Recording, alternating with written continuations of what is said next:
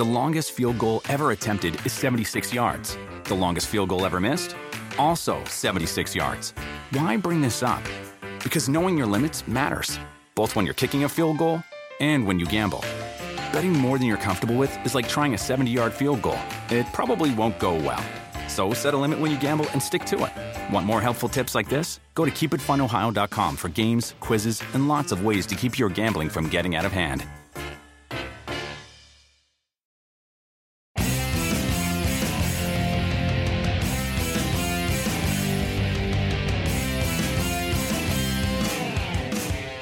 Week 11 edition of PFTPM, the midweek discussion, always on Wednesday, except next week.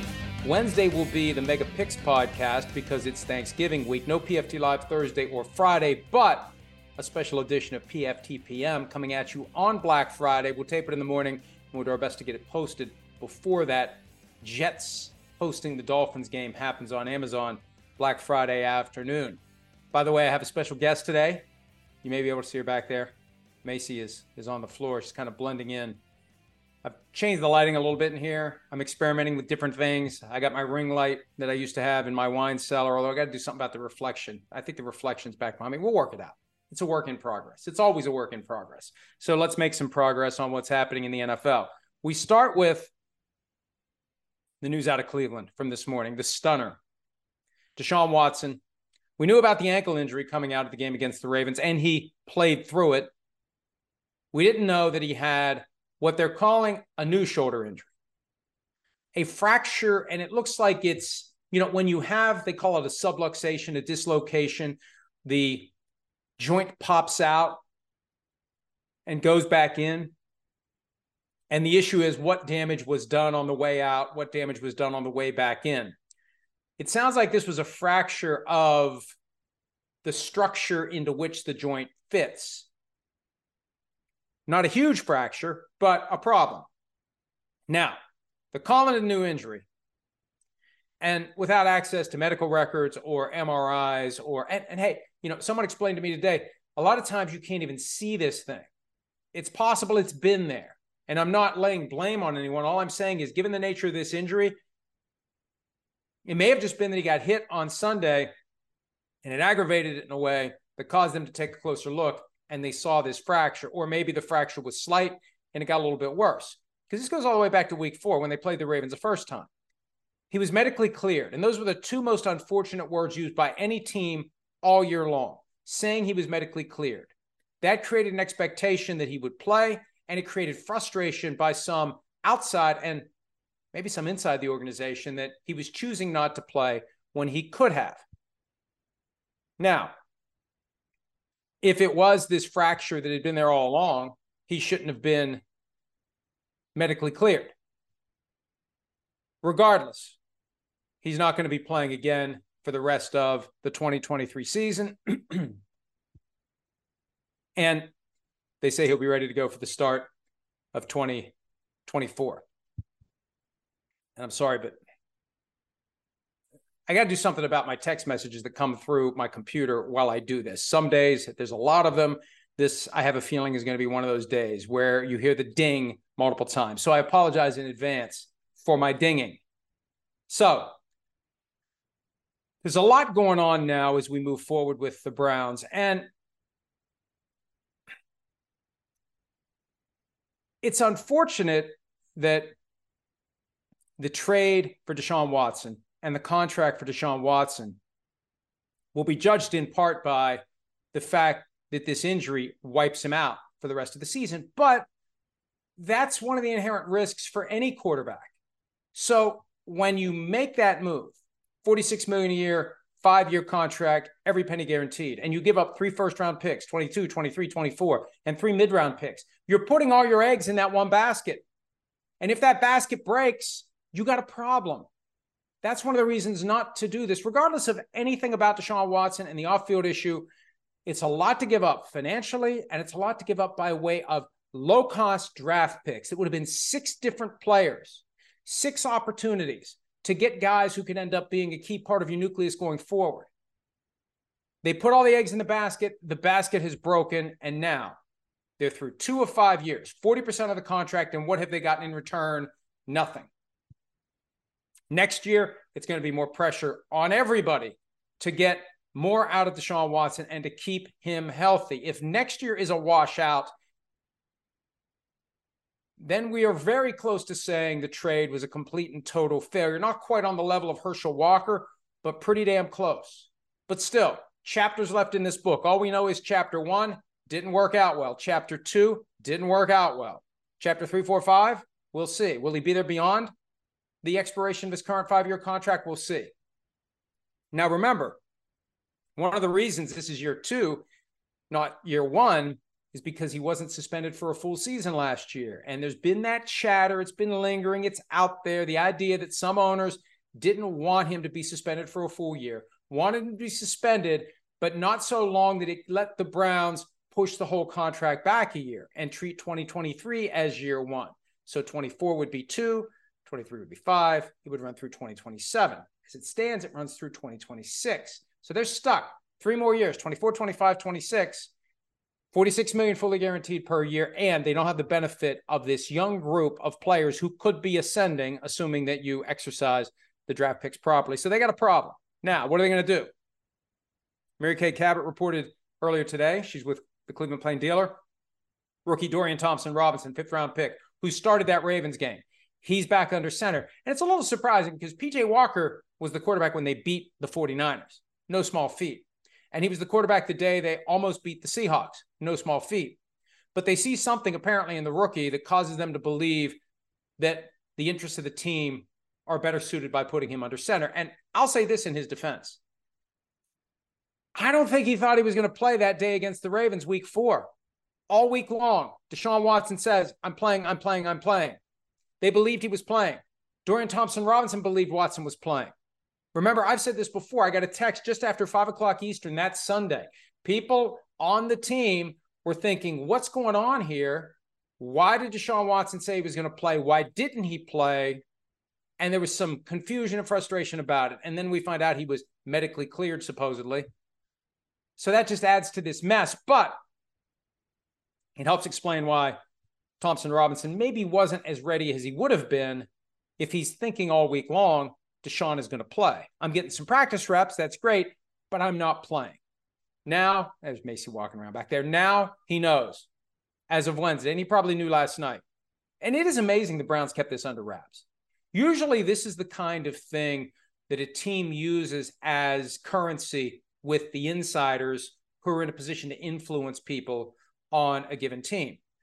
We never get a bad tweet. We never get any criticism if we hand to Shefty or the NFL media crew 5 minutes before the announcement this news. And that would have been huge. That would have been big engagement and, a lot of, hey, oh, congratulations, you broke the news. Yeah, they called you 5 minutes beforehand or they texted you and told you what they were going to announce in 5 minutes. Surprised they didn't do it. I think it's just evidence of how kind of shell-shocked the Browns were that now Deshaun Watson's done for the year. So the question becomes, what can they do by way of external quarterback options? We wrote about this at PFT. There aren't many free agents out there, and the ones who are out there for a reason. There are some guys who are retired or not officially retired, but they're retired, like Matt Ryan. Phillip Rivers hasn't played since 2020. Tom Brady's out there. It's kind of compelling to think about him playing for the Browns. Kind of fun to think about him riding in on a white horse to try to save the season, but I don't think that's in the cards. The possibility of either Ryan Tannehill or Jimmy Garoppolo being released and ending up with the Browns is something to at least consider. You would say, what's in it for the Raiders or the Titans to release Garoppolo or Tannehill, respectively? There's one way that this benefits them. And this would be a violation of the rules if this happened, but so what? I'm sure things like this have happened from time to time in the NFL. If the Browns tell the Titans, we'll start with them. If you release Ryan Tannehill, we'll claim the balance of his contract on waivers and you will avoid the remainder of his $27 million salary for this year, which as a practical matter is guaranteed because he's a vested veteran. If he gets cut during the season, he files a claim for termination pay, he gets the rest of his money. If he's claimed on waivers, the Titans are free and clear. The Titans are off the hook. That's a benefit to the Titans. Now, if they just let him go and they think, well, no one's going to claim the balance of his contract on waivers, why the hell would we do it? If he passes through waivers, they still have to pay that money. and he can make whatever he would get as a free agent, a little double dip action. If the Browns are interested in Tannehill, the thing to do is approach them. I'm not saying it's right. I'm not saying it's wrong. I'm not saying it's within the rules. It probably isn't. But you either want to win games or you don't. That's the attitude some teams have. You let the Titans know through a conversation that never happened, if you release him, we'll claim him on waivers. So then the Titans say, well, we can save, $12 million is $12 million. We can kick that over to next year on the salary cap. We can do a lot with that money. I think it's $12 million, the balance of the contract for the final 8 weeks of the regular season. So that's a possibility. And if I'm Ryan Tannehill and I want to play, yeah, hey, Titans, let me go. Same thing for Jimmy Garoppolo. Hey, I want to play, let me go. Now, there's an even greater benefit to the Raiders if he would be claimed on waivers because the balance of his contract this year is guaranteed and there's $11.25 million next year fully guaranteed. The Raiders would avoid that as well. And they benched him. They're done with him. So if the Browns would say, wink, nod, conversation that never happened, burner phone to burner phone, if you release him, we'll claim him on waivers. That would be a way it would happen. So those are a couple of alternatives that are viable. It would take a violation of the rules, but all's fair. When you've got a team that's 6-3, I'm not saying it's right. I'm not saying I condone it. I'm not saying I would do it. But I've been around this business long enough to know that the rules get broken. And I've been around this business long enough to know the conversations that shouldn't happen do happen. Tampering is rampant. It's easy to justify breaking a little rule here or there because you just say everybody does it. And this is a simple one. We're just letting them know. Hypothetically, if you would release your starting quarterback who's been benched, who's due a lot of money over the rest of this year and or into next year, if we're talking about Garoppolo, we'll claim him on waivers. And the Browns have the cap space to do it. I think Tannehill makes more sense because you would want to be done with Tannehill after this year. What's the point in having $11.25 million fully guaranteed to Jimmy Garoppolo for next year? There's no reason to have that because Deshaun Watson's coming back. Now,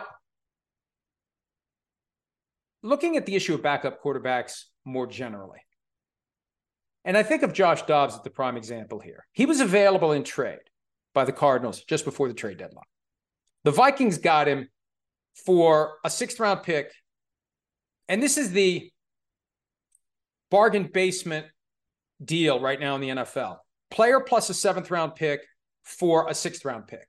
What is that? That's nothing. You're in total crapshoot range of the draft at that point. You're hardly giving up anything to get the player.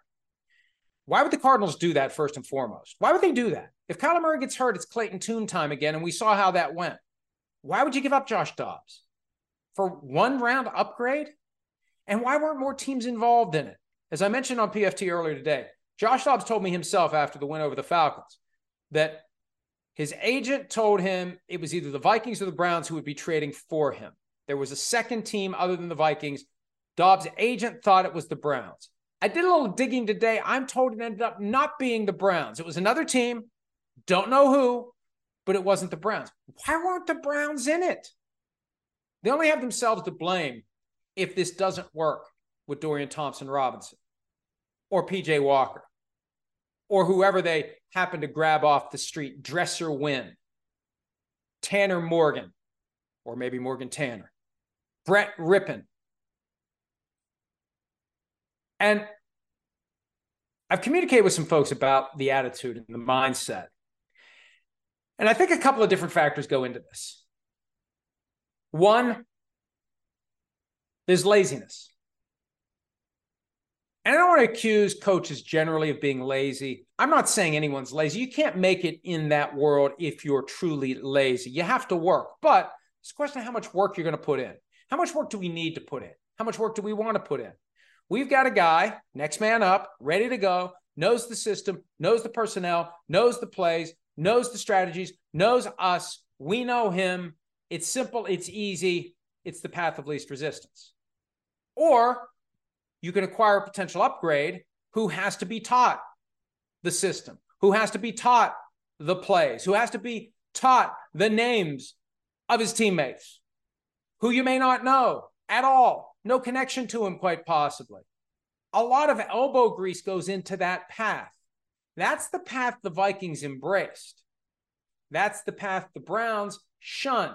Now, if this had happened a few weeks ago with Deshaun Watson, would they have traded for Josh Dobbs or Jacoby Brissett? Maybe. But at the time the trade deadline came in, well, we didn't know what was up with Deshaun Watson. I think it was reasonable at that point to assume you better have plan B ready. And you better ask yourself, is Dorian Thompson-Robinson or PJ Walker the best plan B we can have? Or should we try to get somebody better? Should we try to get Jacoby Brissett? Hey, Washington's having a fire sale. They're trading away Montez Sweat. They're trading away Chase Young. Let's call them up. Let's get Jacoby Brissett. What would it take? 4th-round pick? Sold. Josh Dobbs. Well, we know something better than a 6 plus Dobbs and a 7 would have gotten it done with Arizona. The other element is this, and it's a cousin to laziness. It's complacency. It's excuse making. It's accepting the reality that, for example, what they could have done in Minnesota. Hey, Kirk Cousins is out for the year. Season's over. That's that. Let's just go forward with who we have, and we'll make our plans for 2024. They didn't do that. They weren't content to do that. They weren't content to squander what at the time felt like an opportunity to be relevant this year. And it worked. Look at the Jets in contrast. The moment Aaron Rodgers tears his Achilles tendon, 4 plays into 2023, the Jets just decide to stay the course. Now, I think Rodgers' intent on returning and the fact that he kind of hovers over the organization, takes a lot of oxygen out of the room and is a big personality, I think that made it very difficult to even consider making a trade for a Ryan Tannehill, making a trade for a Kirk Cousins, getting someone to upgrade over Zach Wilson, knowing that that guy potentially gets sent to the bench when daddy's home. But, I mean, let's be realistic. Rodgers is coming back next year. Well, do we think they're going to fire Robert Saleh? Do we think they're going to fire Joe Douglas? If Robert Saleh and Joe Douglas were the coaches that were and GM that were present when Rodgers arrived and probably wouldn't want one or both of them gone for next year? I don't think so. I think those guys are safe, and they've been safe. And again, I'm not putting it all on that, because I do think the most overlooked factor in this entire question of what the Jets are doing or not doing at quarterback is the reality that Aaron Rodgers wants to come back at some point. And the irony here, and I think I'm using the word correctly, I never know, but the irony is their desire to keep a light on for Aaron Rodgers is basically going to cause them to fail to pay the electricity bill, and the light's going to be off. That's kind of where the Jets are right now. And let me continue on that while we're talking about backup quarterbacks and the New York Jets. Rodgers has targeted mid-December to come back. Now, we wrote the other day, based upon a source in position to understand the dynamics and the situation with the Jets, Week 15, Commanders, Christmas Eve, that's the drop-dead last minute he could come back as a practical matter and make a difference this year. And they'd have to be 7-7 or 8-6 entering that game. Are they going to be 7-7 or 8-6 entering that game? They're 4-5 now. Bills this weekend. We'll talk about them coming up. Dolphins, Black Friday. They could be 4-7. They have to win 3 in a row for Aaron Rodgers to even have a chance. And even then, if Rodgers comes back and they're 7-7 and they win the last 3 games, 10-7 going to be good enough this year? I don't know. There's 11 teams right now in the AFC at or above 500. The Jets are 4-5. I don't know. I don't know if it's going to be enough to get one of the playoff spots, even if Rodgers comes back and they win 3 in a row and finish 10-7. So this weekend at Buffalo, Friday against the Dolphins are critical games for the Jets. They need to win at least one. They would be in greater position if they win both, and I think they're screwed if they lose each of the next 2. The Bills may be screwed if they lose on Sunday against the Jets. And we spent an hour yesterday on PFT Live talking about how that game ended on Monday night, who's to blame, where they go from here. Little did we know that Ken Dorsey would be fired that same morning. Chris Sims and I spent an hour today talking about the problems with the offense, whether or not Dorsey deserved to go, whether or not Sean McDermott deserves to be on the hot seat. Chris and I disagree about that. It doesn't matter whether we disagree or agree. At the end of the season, ownership's going to do whatever it does. And I think right now, the temperature is sufficiently high in Buffalo that change is going to be necessary. We've seen regression. 5-5 is not good enough with that team, with that quarterback. And they've got games upcoming after this week against the Chiefs, the Jets, the Cowboys, and the Dolphins. How are they going to get to 10 wins? When you've won 5 out of 10 games, you're going to win 5 out of the final 7 when you play the Chiefs, the Eagles, the Cowboys, and the Dolphins down the stretch? I don't think that's happening.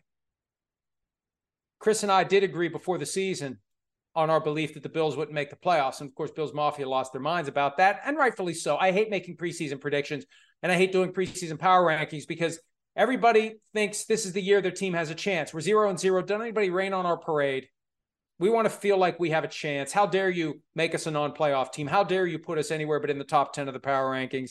But then reality sets in. 1 game becomes 2 games, becomes 10 games, and here we are with the Bills at 5-5. Are they going to get better with Joe Brady as the offensive coordinator? He was there. He's part of the problem. He's been the quarterback's coach there the last 2 years. What's he going to do that is so dramatically different than what Ken Dorsey has done? What's Josh Allen going to do that's so dramatically different than what he's done under Ken Dorsey? Their solution is we're going to try harder. And their confidence comes from the fact that they've done it before.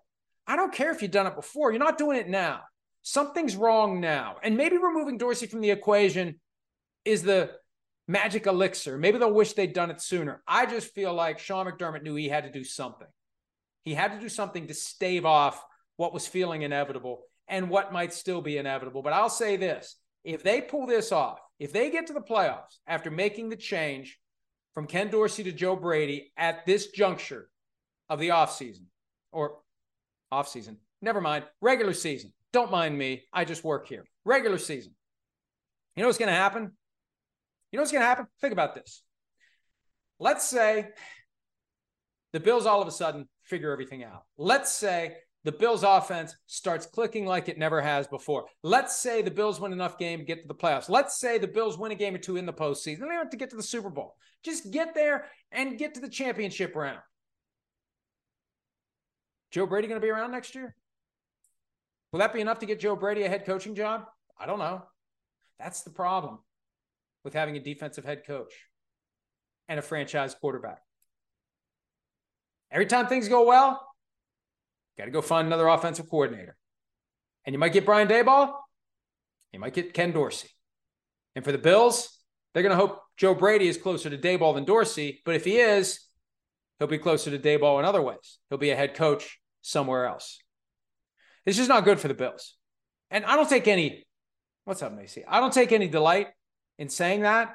I mean, I do take some satisfaction from properly analyzing and communicating a situation. And Chris and I have kind of been all over this. I'm not going to take any pleasure if people get fired at the end of the day, but the reality is, look, from the outside, I've seen this coming. So from the inside, what do? Do you push back? Do you waste your time pushing back on the people on the outside who are saying, you guys better turn this around or you're going to have a problem? Or do you say, you know what? That dumb shit may have something here. Yeah, the rest of the time he doesn't know what the hell he's talking about. But on this one, he might know something. He might be onto something. Maybe we should do a critical self-analysis here as to whether or not we need to do something. I've never gotten the impression before the firing of Ken Dorsey that the Bills understood the problem that they've created for themselves. And now we'll see if they can find a way to fix it. Meanwhile, the special teams coordinator sent 12 guys out onto the field for the field goal try that was no good, but they got a second chance because of the 12th man. He's still employed. Just a weird situation right now in Buffalo. And it makes that Sunday game, 4:25 p.m. Eastern, Bills hosting Jets, a critical, compelling train wreck of a game because somebody is going, they're both kind of wrestling on the cliff right now, right on the edge of the cliff. Somebody's going to be falling off the cliff. Not completely off, but they're going to be falling. They're going to be stumbling. It's going to be tuned in next week to see which way this person goes. Whoever loses that game is going to be in deep, deep danger of falling off the cliff for good. Have you ever brought your magic to Walt Disney World like, hey, we came to play? Did you tip your tiara to a Creole princess or get goofy officially? When we come through, it's true magic, because we came to play at Walt Disney World Resort. The longest field goal ever attempted is 76 yards. The longest field goal ever missed? Also 76 yards. Why bring this up? Because knowing your limits matters, both when you're kicking a field goal and when you gamble. Betting more than you're comfortable with is like trying a 70-yard field goal. It probably won't go well. So set a limit when you gamble and stick to it. Want more helpful tips like this? Go to keepitfunohio.com for games, quizzes, and lots of ways to keep your gambling from getting out of hand. Life is a highway, and on it there will be many chicken sandwiches. But there's only one McCrispy. So go ahead and hit the turn signal if you know about this juicy gem of a detour.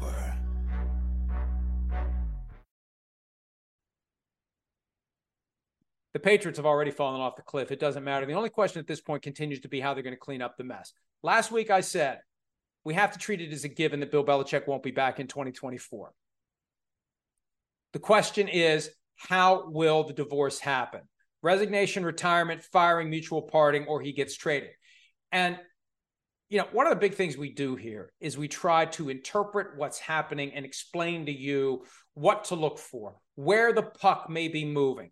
Others can tell you where the puck is. We pride ourselves on trying to tell you where it's moving, and we acknowledge that sometimes we're wrong.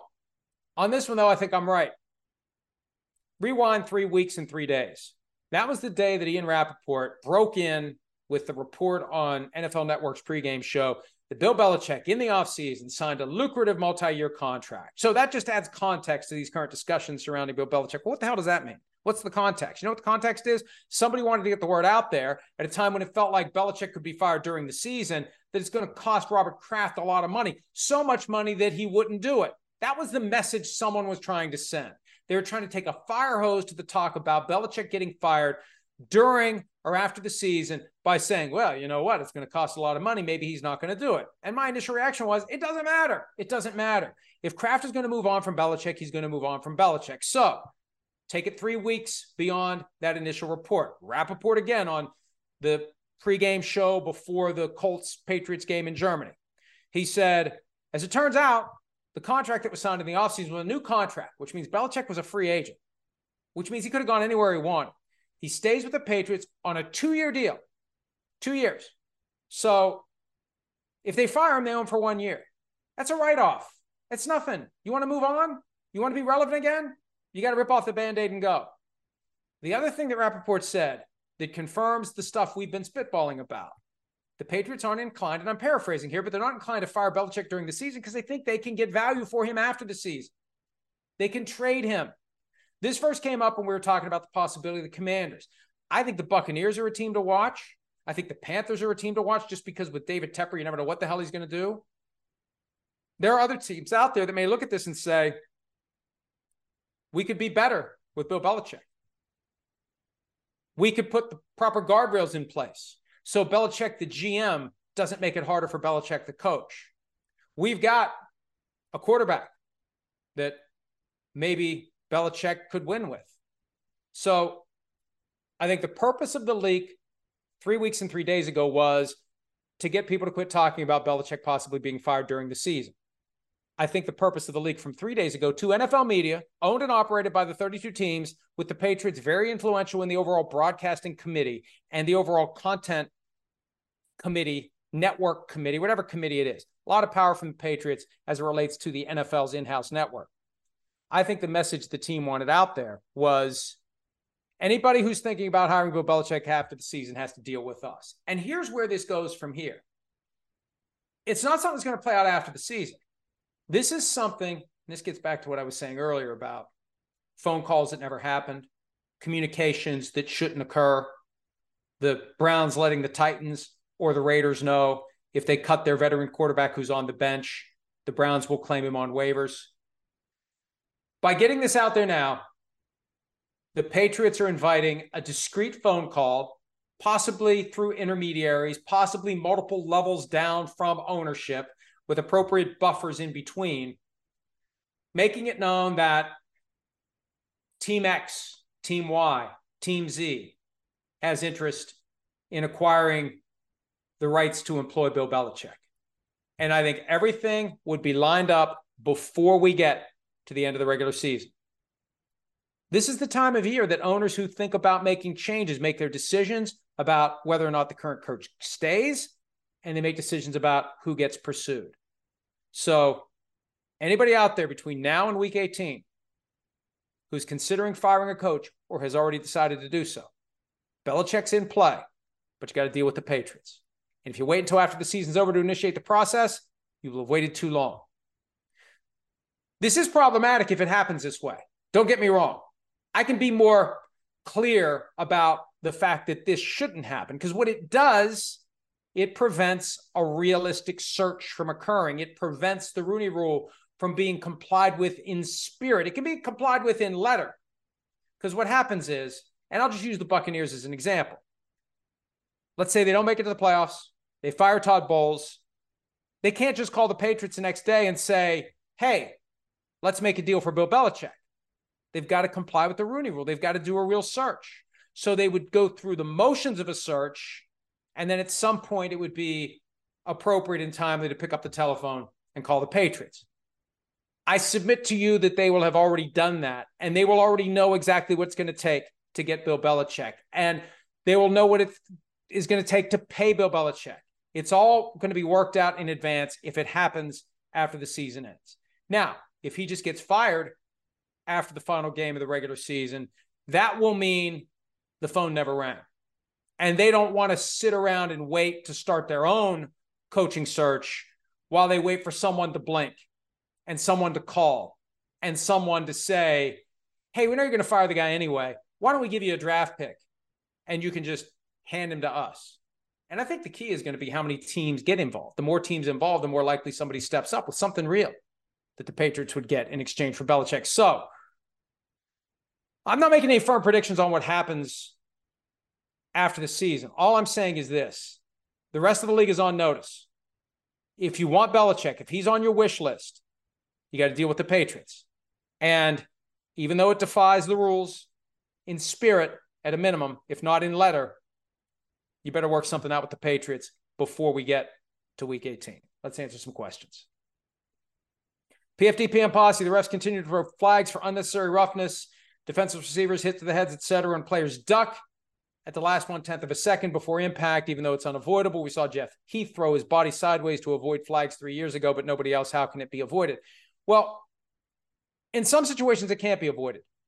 And the league doesn't care. The league is so committed to protecting the health and welfare of receivers that if the guy does put his head or neck area in the path of a defender who hits him while the receiver is still defenseless, it's a 15-yard penalty.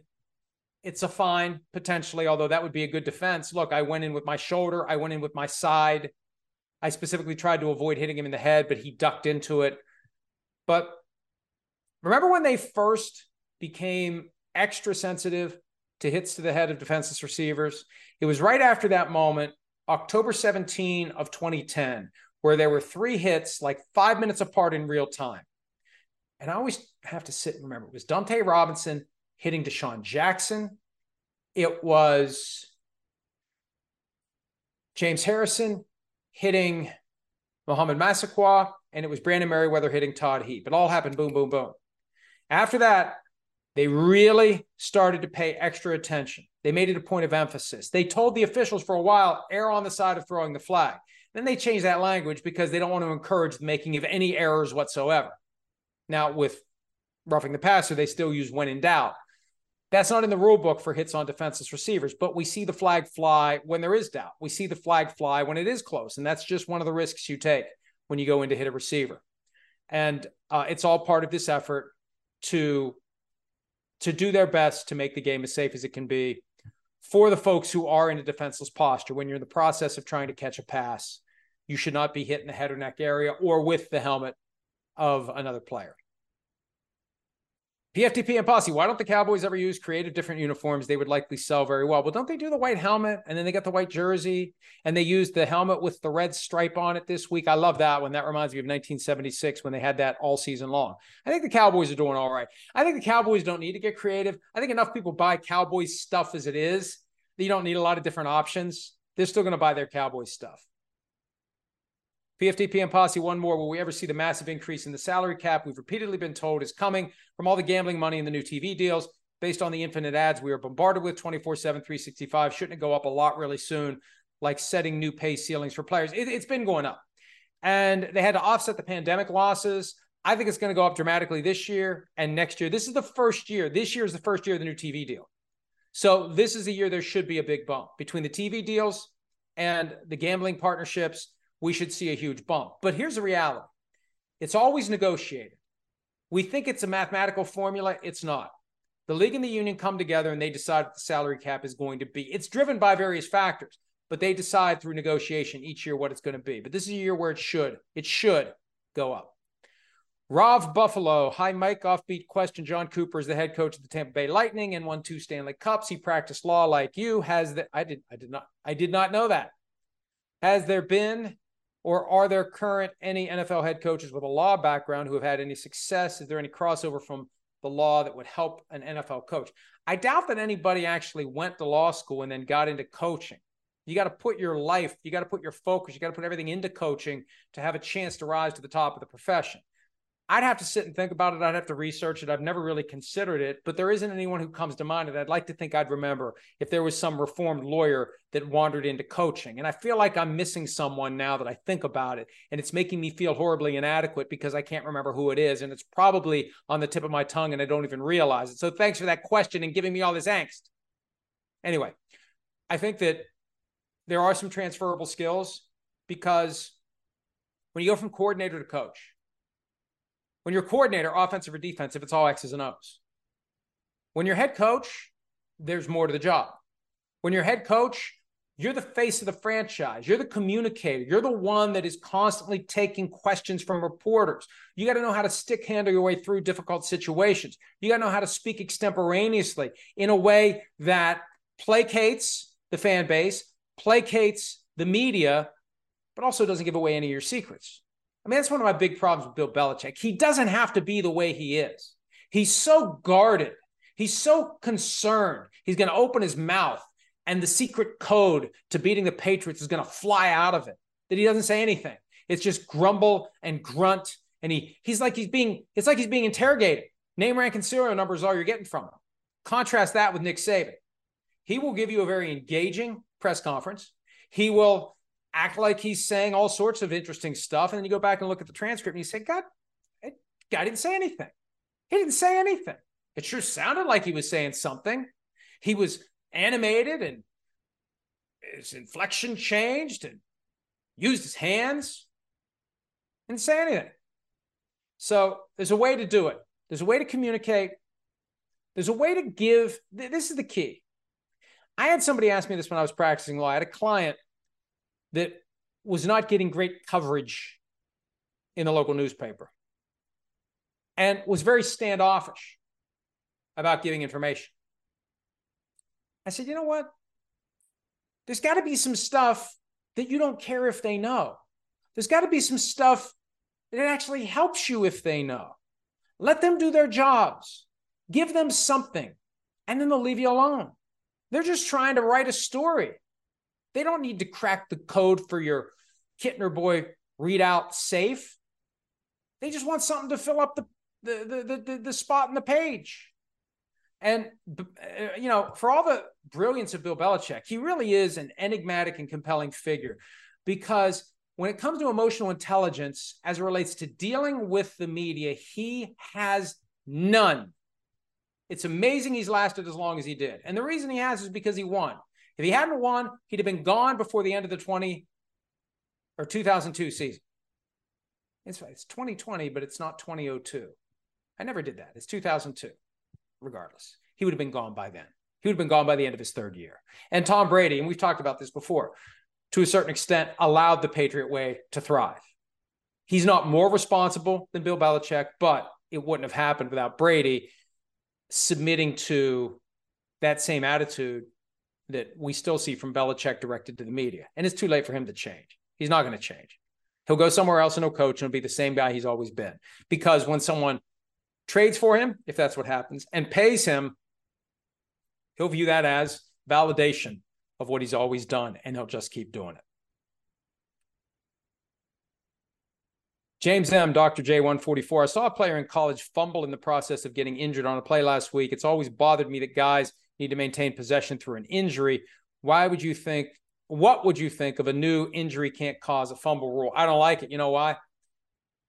How do you ever police that? How do you ever know that we kind of know it when we see it, but I think it happens so infrequently, it's not worth the trouble of trying to come up with language and interpret it and apply it and get it right all the time. Fumble's a fumble. However it happens, fumble's a fumble. And if it's a fumble, it's a fumble, period. That's pretty profound. If it's a fumble, it's a fumble. Put that on a bumper sticker, why don't you? RB Roughnecks, do you think Jimbo Fisher's firing is going not only to be a performance-based firing, but also because of NIL paying players violations? No evidence yet. It seems odd to fire him before the regular season is over, in the beginning of a gigantic contract, and after a 50-plus point win. Well, first of all, it's not at the beginning of a gigantic contract. It's 5 years in. And last year they were 5-7. And this year they were 5-4 going into that 50-point win over Mississippi State, which they expected. Mississippi State fired their head coach too. I can't think of a time when after a game, both head coaches got fired, at least at the college level. It's probably happened at the end of a season at the NFL level where it was already known it was going to happen. And I think that's the key with A&M. They already knew they were doing it. I just think that they know the drill here. They've got the money to put together a program that is among the best in the country, and they're willing to spend it. Some people will say, oh, well, there's no way they can pay a lot of money to a coach now that they're paying $76 million to Jimbo Fisher to walk away. There's more where that came from. Like Homer Simpson, when he first started losing hair, flashback episode, he's got a full head of hair and a clump of it falls out. And he says, oh, there's more where that came from. Yeah, there was. And Texas A&M has more of it too. And they're not going to go bald for a long time. I think they're going to swing for the fences. I don't think they fired Jimbo Fisher and paid him $74 million or $76 million or whatever it is to walk away to just hire some no-name guy. And that's why we talked about this today on PFT Live. That's why I think they are going to call Dan Campbell. Why wouldn't they call? I know Lions fans get triggered, and I know people on social media who just don't get it want to call me out and call me an idiot. I'm right on this one. There's too much money in college football to not try to get the biggest name possible, to not try to get the guy that would create the greatest excitement for the fan base and success for the team. And Dan Campbell would do that at Texas A&M. And given what NFL teams are paying coaches right now, colleges are in a better position. It's a lot easier to pay big money to the coaches when you don't have a line item in the budget to pay players. Another one from Dr.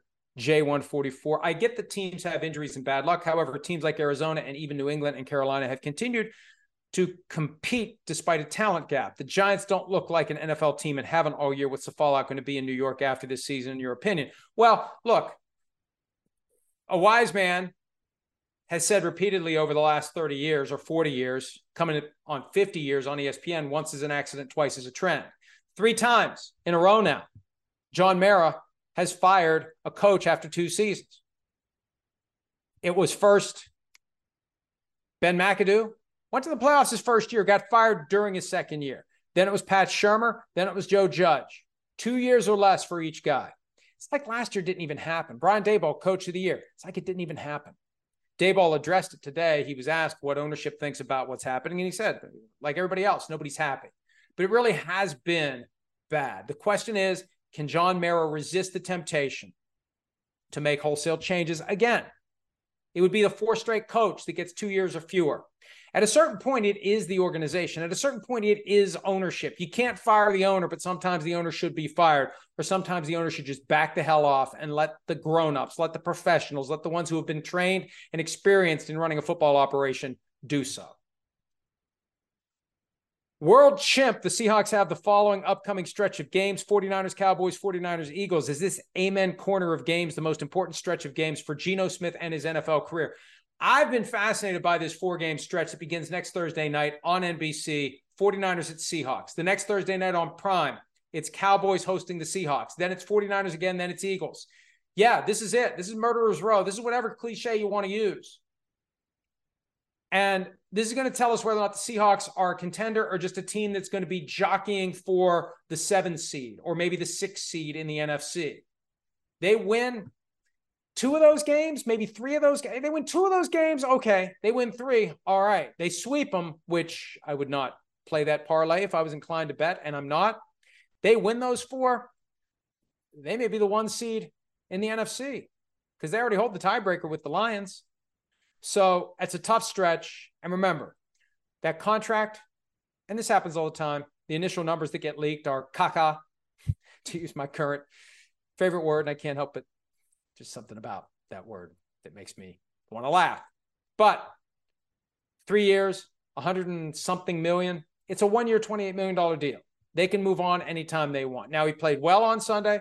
Got a lot of praise from Pete Carroll for what he did in the fourth quarter, but that was the Commanders. Let's see what they do. 49ers, Cowboys, 49ers, Eagles. Dilip Rao, big Broncos fan.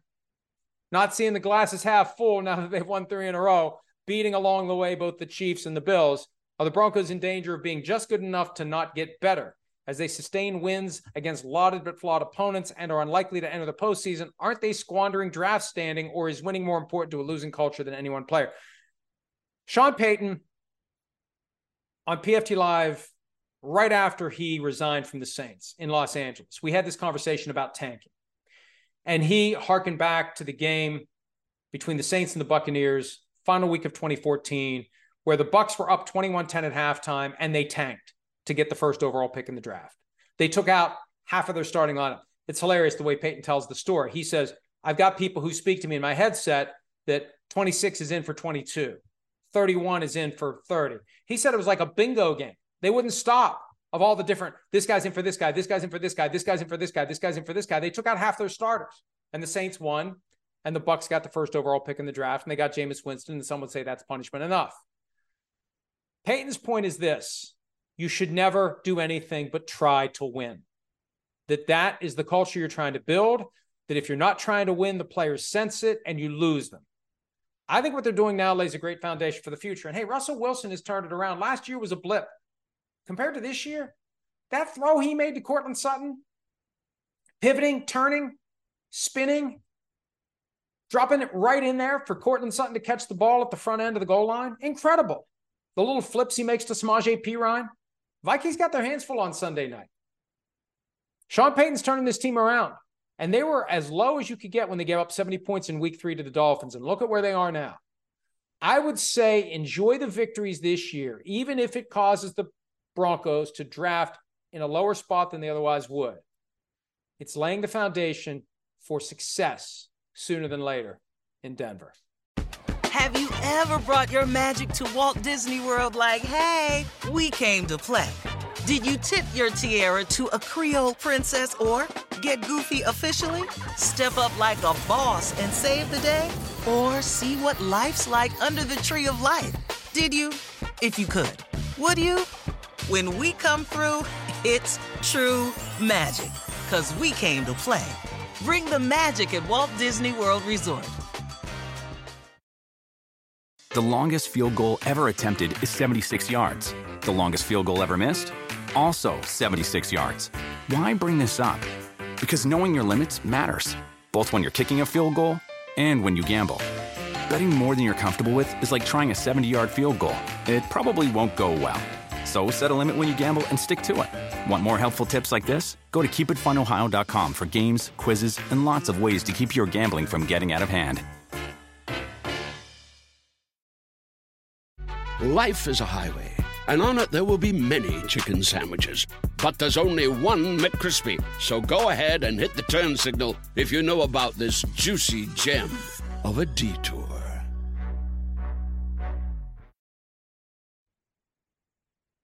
Skull Vikings 407. What's Macy doing back there? What you doing, doggy? You all right? Is it better for playoff hopes for the Saints to start Jameis Winston over Derek Carr? No. Look, Derek Carr initially came in with Jameis Winston initially came in place of Derek Carr on Sunday in Minnesota with a no F's given attitude and turned a 27-3 game into 27-19. But what ultimately happened? 2 interceptions and another ball that could have been picked off. I think we saw why Jameis Winston is no longer an NFL starter. He has a role to play if the starter gets injured, but I think Derek Carr is still the way to go. And also, they're tied to Derek Carr financially through next year. They're not going to bench him this year. I don't think. Mac Moon, do you think the winning coach of this Sunday Night Football matchup will be in the leader house, that's a Sims phrase, for Coach of the Year? I think it's still too early. I think D'Amico Ryans right now makes the best case because Sims and I talked about this earlier today.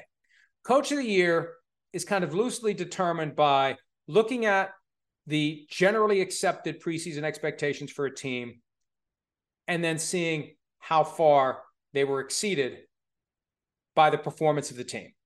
Compare what we thought we were going to get to what we got. And with the Texans, Sims and I both said before the season, that's the one team that's not going to make it. You look at any team in the AFC and say, that team's not going to make it. I see you back there, Macy. You see any team that's not going to make it, the Texans are the first team out. And then maybe the Raiders. And look at where they are at 5-4. They make the playoffs. I think D'Amico Ryans needs to get serious consideration. Kevin O'Connell deserves consideration if the Vikings make it. Dan Campbell, if the Lions end up with the 1 seed, deserves consideration. A lot of great candidates for Coach of the Year, but a lot of football left to determine who ultimately gets it. Chris Hatfield, can the Broncos beat the Vikings? Yes. Next question.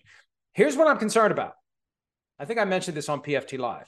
Last year, the Vikings at Buffalo won a crazy game, down at the wire, excitement, Kirko chains, shirt off, dancing on the way home, heroes welcome at US Bank Stadium the following Sunday, and the final score was Dallas 40, Minnesota 3. There's a potential for a letdown here, and it's even more pronounced because the Broncos played Monday night, got back Tuesday morning, next train's coming in 5 days. Can they put this unlikely win behind them and refocus on the hottest team in football right now, who won 5 in a row? They can do it, and I suspect Sean Payton will be up their butts all week about not having the letdown. Look at what happened in Minnesota last year. I guarantee you he will tell that story to them. Last year, it was Minnesota, week 10. Look at this play. Look at that play. Look at all this crazy stuff that happened. And then here's what happened the next week. I could see him. I could envision him standing in front of his team, showing the Vikings highlights for that crazy, remember that 4th down play where Justin Jefferson somehow caught it, and then the Vikings go for it 4th and goal, and they don't get it. And then the next play, Josh Allen fumbles, and it's recovered by the Vikings. I mean, just craziness. And the next week, the Vikings lost. And you show the clips of the Cowboys steamrolling the Vikings the next week. That's what you do. That's the little stuff you do to get your team to guard against the letdown. We'll see if it matters. Brian Lau, Week 13, 49ers Eagles will not be flexed to Sunday night in order for Fox to keep that game on their network at the 4:25 p.m. window. Is this going to be a trend moving forward for CBS and Fox to protect their marquee matchups? They already have. And I think there's another question about flexing. I think I scrolled through them quickly earlier about why, maybe that was the question. Usually I don't read these, and that was just one that caught my attention, but not closely enough because I didn't remember it properly. I thought it was a question about flexing generally this year. Since flexing started in 2006, both CBS and Fox have had the ability to protect a certain number of games. And still, at the end of the day, it's an NFL decision. I haven't seen the full rules yet. My concern is that the NFL has kind of painted itself into a corner with the flexing rules that come along with Thursday night and Monday night flexing. The protections afforded to CBS and Fox complicate dramatically the flexing process to the point where it could be an issue week 18. Apparently, there's some rule out there that if a divisional game has already been televised in prime time, let's say, and let me try to think of a primetime divisional game where the rematch comes week 18. Ravens-Bengals. Ravens-Bengals play week 18. Do they play week 18? No, it's Ravens-Steelers. Never mind. Shit. Well, anyway, if there's been, I'll just abandon that and move on. When did Cowboys Eagles was late afternoon? Anyway, if there's a late afternoon divisional game that's already been played in prime time, I think they can't play it again in prime time. So if we get to the end of the road, and you get that playoff play-in game that we're looking for, and they're all divisional matchups in week 18, if for some reason that divisional matchup has already been played in prime time, it's off the table, even if that's the only one. You know how it kind of works out most years? Doesn't always work out that way, but most years it works out to be, hey, look at this.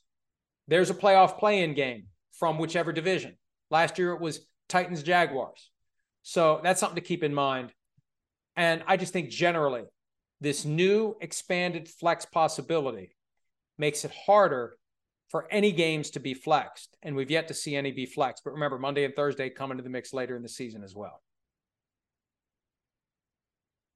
Anastasia Williams, will the Giants draft a quarterback if they get the number 1 or number 2 pick? They absolutely should. Is Daniel Jones done being the guy for the Giants? Well, they've got him under contract for 1 more year, fully guaranteed. That doesn't stop them from drafting a quarterback and putting him on the bench. It's the Alex Smith, Patrick Mahomes situation. Now, if there would be a regime change in New York after the season, that makes it even more likely they use that high pick on a quarterback. A lot of it depends on what they think of the quarterbacks who are available and whether or not they are in position to get that quarterback, and whether or not there's somebody else that wants to trade up to get that quarterback and what they would offer. A lot of moving parts here, but it looks like they're going to be in position to get one of the top quarterbacks. The question is, will they? And I don't think having Daniel Jones under contract will stop them from doing it. Because again, it was a 2-year deal. Remember this, when March rolls around and the offseason rolls around and they start doing contracts, the initial reports you're going to hear from the information robots are caca. We'll give you the truth. We'll get the full details, and we'll tell you what it really is. Daniel Jones is a 4-year deal. It's a 2-year deal. After next year, they can move on.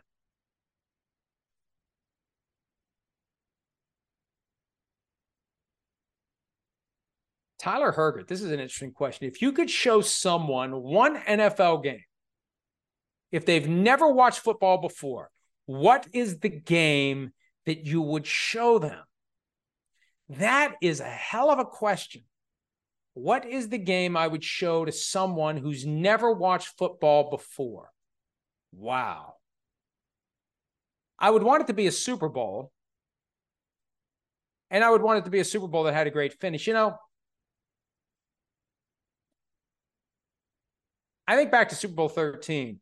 But when you go back and watch those old games, it really is amazing how different it is in comparison to today's NFL. So if it's somebody who's never watched football but plans to keep watching football, I wouldn't want to give them a skewed representation of what football is really about by showing them something like Super Bowl 13, which is one of the great games ever played, and which was, a Super Bowl that kind of flipped this narrative that the Super Bowls all stink. Because really, back in the 70s, the Super Bowl was kind of like, gee, we hope we get a good game, but we know we're not going to get a good game. And then boom, here comes Super Bowl 13, and it was a barn burner, 35-31. So a more modern game that I think was very compelling. That Saints-Vikings 2009 NFC Championship was a hell of a game. There have been plenty of great Super Bowls recently. Bills-Chiefs, the divisional round game a couple of years ago. I don't know, but see, the fact that it's somebody, this is the challenge. They've never watched football before. You want a game that's going to draw them in so they watch more football. You don't want to ruin them, right? You don't want to give them the best game ever right out of the gates, because then they're going to be like, well, why am I watching this? You showed me Super Bowl 51, 28-3, and the great comeback. This is boring. Give me more of that game you showed me that made me interested in football. So I think there's a complicated psychological exercise here that I don't have the time or the ability to engage in that relates to the era of the game and how good of a game it is. I want it to be just good enough that it makes the viewer hooked on watching more football. JC Carm, is Derrick Henry a Hall of Famer? I saw that one earlier, and I pulled up the all-time rushing list. 8,960 yards for Derrick Henry. He's 39th. Now, he's got more rushing yards than a couple of Hall of Famers. He's got more rushing yards than Jim Taylor. He's got more rushing yards than Larry Zonka. He's got more rushing yards than Terrell Davis. He's got more rushing yards than Leroy Kelly and John Henry Johnson. Different eras, different times. Floyd Little, 6,300 rushing yards, and he's in. Steve Van Buren of the Van Buren Boys, 5,860. That was with the Eagles from 1944 through 1951. I first became aware of Steve Van Buren because Fran Tarkenton somewhere said or wrote when he was a kid, he played with football cards and Steve Van Buren was his favorite player. I've never forgotten that. Anyway, no Super Bowl appearances. They've never made it past the AFC Championship game. He's 39th overall right now. Now, working in his favor is the fact that if there will be an assumption that some guys from this era of football at the running back position are going to get in, I mean, I think Frank Gore's a no-brainer. He's third overall in rushing with 16,000 yards exactly. I think Derrick Henry has a chance. I just think he has more work to do. I think at a minimum, he needs to get to 10,000 yards, which would put him exactly at number 31 on the all-time list, just ahead of Ricky Williams. I mean, we don't talk about Ricky Williams as a Hall of Famer. Otis Anderson isn't in the Hall of Fame. Will Marshawn Lynch get in? Maybe. Eddie George, he's never been discussed as a Hall of Famer. He's got over 10,000 yards. Yeah, I don't know. That's a tough one. I think for now it's a no. He's got more work to do. But if he would get in that range between Joe Perry with 9,700 yards and O.J. Simpson with 11,200, maybe because of the era, if the voters feel compelled, like, hey, we haven't put any running backs in a while. What about the running back? Frank Gore, who else? How about Derrick Henry? Then maybe he's got a chance. But my gut tells me he's got more work to do. All right, let's see if I have more questions to answer here. Some of these are good, but I'm just gonna skip over them. Some of them are funny. I'm gonna skip over them. Here's one life question from Curtis E. Flush. I'm sure that's his real name. Maybe it is. I feel bad saying that if it is his real name. All right, Curtis. Life question. How do you stay productive while working at home? I started a work from home job recently and find myself easily distracted by chores, pets, sports media, LOL. Tips on staying focused. Well, maybe she's still hanging out down there. The garbage truck's outside. I'm surprised she's not barking at it. I've been working at home for so long, I don't really know what to tell you other than you just do it. You do what you have to do. And I've learned to work very quickly. I've learned to write very quickly. I've learned to think very quickly. I've learned to be very efficient with my time. I've learned to be very protective of my time so I can constantly, all I need is 15 to 20 minutes and I can get a story done for the most part. Some of them are longer and take a little more time, but a lot of the stuff, like the Deshaun Watson story today, the news broke right as PFT Live was ending. I came straight downstairs. 10 minutes later, story was up.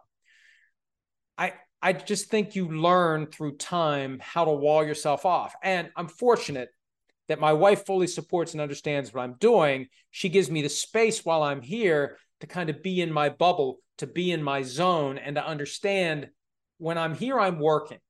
Like, I'm not just home hanging out watching TV. I'm not home and available to do whatever needs to be done during the course of the day. I'm at work. I just coincidentally happen to be at home.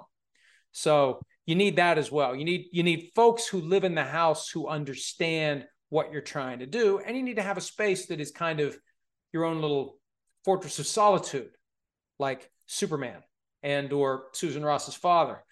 That's your sanctuary, as he said about the cabin. Cherish the cabin. But I digress. I definitely digress. And you know what? Sometimes I'll go down to the barn and work in the daytime, but that's usually a nighttime place for me to just kind of make sure I can focus. But you just have to focus.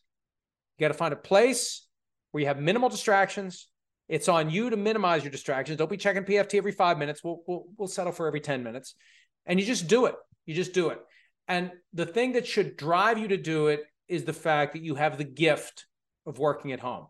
When you remove from the equation having to get in your car and go somewhere and go into a place where you're constantly distracted by coworkers, constantly distracted by small talk, constantly distracted by the box of donuts that somebody brought in.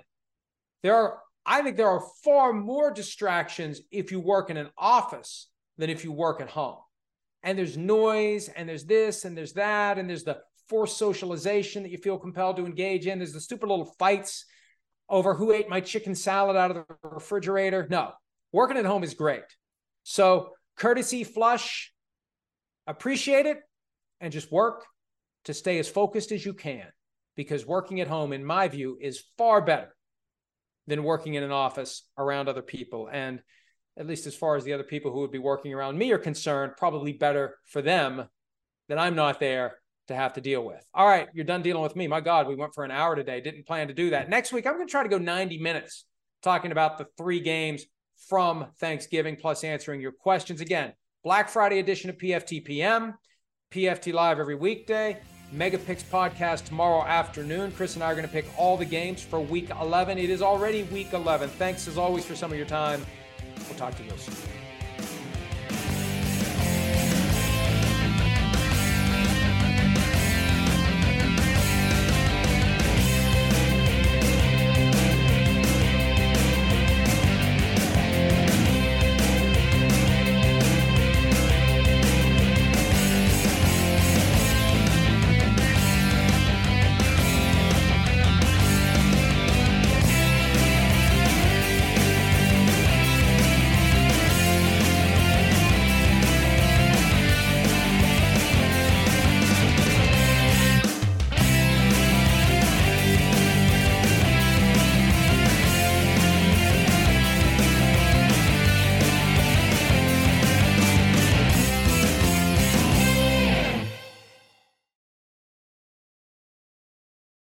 The longest field goal ever attempted is 76 yards. The longest field goal ever missed?